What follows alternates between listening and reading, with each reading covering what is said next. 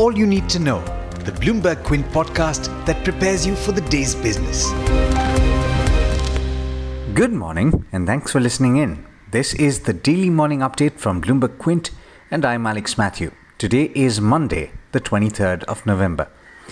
In the top news, it's still early days, but big changes could be afoot in India's banking sector. An internal working group set up by the Reserve Bank of India has recommended that large corporate or industrial houses be allowed to set up banks in India. Now, according to the group headed by RBI Central Board Director P.K. Mohanty, such a move can be allowed once the Banking Regulations Act is amended and the supervisory wing of the regulator is thoroughly strengthened. A large corporate, industrial or business house in this context means a group having total assets of 5,000 crore rupees or more, where the non-financial business of the group accounts for more than 40% in terms of total assets or gross revenues. Besides that, the working group also recommended that the cap on promoters' stake in banks in the long run, that is, over 15 years, be allowed to be raised from the current level of 15% to 26% of the paid-up voting equity share capital of the bank. Of course, it must be pointed out here that these are only recommendations and it could take quite a while for these to be implemented, if at all. Now, over the weekend, the reported addition in COVID-19 cases suggested that India may be witnessing a resurgence of the virus after the festive season. India reported over 45,200 cases in the 24 hours to 8 a.m. yesterday, that is Sunday morning, and that takes the total tally to just under 91 lakh. Globally, the US continues to be the hotspot for the virus, with close to 1.8 lakh fresh cases being reported daily over the weekend. In that country, the head of the federal government's Operation Warp Speed said the US will hopefully start vaccinations against the virus in less than 3 weeks. Back home, Bharti Airtel chairman Sunil Mittal has said that there is an urgent need for a hike in telecom tariffs as he believes that the current rates are unsustainable. But he conceded that Airtel could not move on tariffs unless the rest of the industry moved as well. Customers of HDFC Bank faced problems with digital transactions on Saturday after one of the bank's data centers saw an unexpected outage. The disruptions had affected the bank's automated telemachine network as well as transactions on UPI, credit cards and debit cards. The bank yesterday reported that the services that had been impacted following the outage had been restored. Now, foreign institutional investors have poured in quite a bit of money into Indian markets and primarily into the equity markets so far this month. There's still a week to go till the end of November, but FIIs have bought a net amount of over 49,550 crore rupees. Do keep an eye on the daily figures over the course of this week. In international markets this morning, 2 of the 3 early risers in the Asia-Pacific region were trading and both of them were in the green. And indices futures as of now indicate that equities on Wall Street will also start the week positive. And with that, it's over to Hormuz Fatakia for the trade setup for the day in India. Good morning, Hormuz. How are we looking at the start of the week? Good morning to you, Alex, and to those tuning in as well. The final trading day of the week was a good one for the markets. The Nifty resumed its march towards 13,000 after a one-day pause. The week, though, belonged to auto stocks and PSU banks, which emerged as the top sectoral performers for the week. So what are the other stocks that are likely to be in focus other than the banking names which Alex spoke about earlier in the piece? Bharti Airtel, which will acquire 5.2% stake in a special purpose vehicle called Avada MH Buldhana for an overall consideration of 4.5 crore rupees.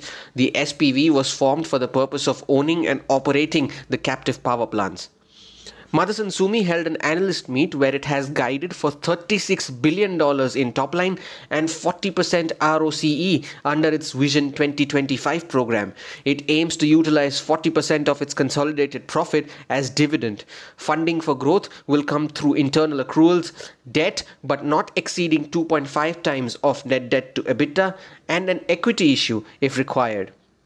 Reliance Industries, which was the worst performing stock on the index on Friday, which will be in focus after it received approval from the Competition Commission of India for the acquisition of retail, wholesale, logistics and warehousing business of the Future Group. JSPL standalone sales for the month of October grew 10% year-on-year. The company also reported a 37% growth in its exports, which contributed 28% to the overall sales volume for the month. The company also reported the highest ever production of pellets and wire rods for the month. Petronet LNG has signed an MOU with the Ministry of Petroleum and Natural Gas with an objective to foray into the green energy and biofuel space. It will also be setting up compressed biogas plants under the government's Sustainable Alternative Towards Affordable Transportation initiative. IIFL Securities has approved a buyback of equity shares. It intends to buy back 1.67 crore shares or 5.2% of the total equity for a total consideration of 90 crore rupees. The buyback price of 54 rupees a share is an 18% premium to Friday's closing price. Prestige Estates told PTI that it will be developing 4 new housing projects in Bengaluru, Goa and Hyderabad for an investment of over 2,000 crore rupees amid a recovery in demand for residential properties. Chairman Irfan Razak told PTI that the company will develop nearly 3,400 housing units in these projects over the next 3.5 years, and that the company has already sold 50% of the units in its Hyderabad project. CG Power's lenders have agreed for a one-time restructuring of the company's loans, paving the way for a takeover by the Chennai-based Murugappa Group. The binding agreements, which were executed on Friday, will involve Tube Investments paying a sum of 650 crore rupees upfront to the lenders of CG Power. Also, debt worth 200 crore rupees will be converted into non-convertible debentures having a tenure of 5 years, and the lenders will also be paid the proceeds of the sale of CG House on an as-is, where-is basis within 5 years. Some buzzing stocks from Friday's session. Wockhardt ended locked in an upper circuit of 20%, its biggest single-day gain since September 2019. The stock ended higher for the 5th straight day and at the highest level in 9 months. The stock has gained 35% in the last 5 trading sessions. Bharti Infratel, which ended 18% higher on Friday post-completion of merger proceedings with Indus Towers. The stock has gained in 6 out of the last 7 trading sessions and is up 24% during the period. And Quess Corp, which ended 14% higher on Friday, which was its biggest single-day gain since August of 2016. The stock ended at the highest level in 8 months. Some updates from the F&O space. The 13,000 call option of the Nifty for the monthly expiry has 36 lakh shares in open interest.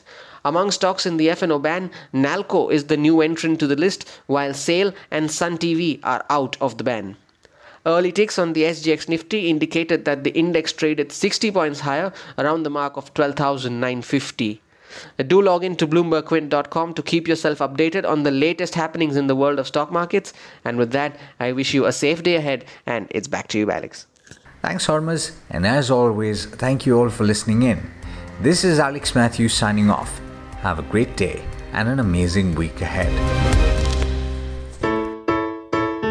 I hope you enjoyed listening to All You Need to Know. Did you know that you could listen to the show on the IVM Podcast app? On the IVM Podcast app, along with this, we have a number of other shows which you think you'll enjoy. Listen to Cyrus Says with Cyrus Brocha as the host. Listen to Paisa Vaisa with Anupam Gupta.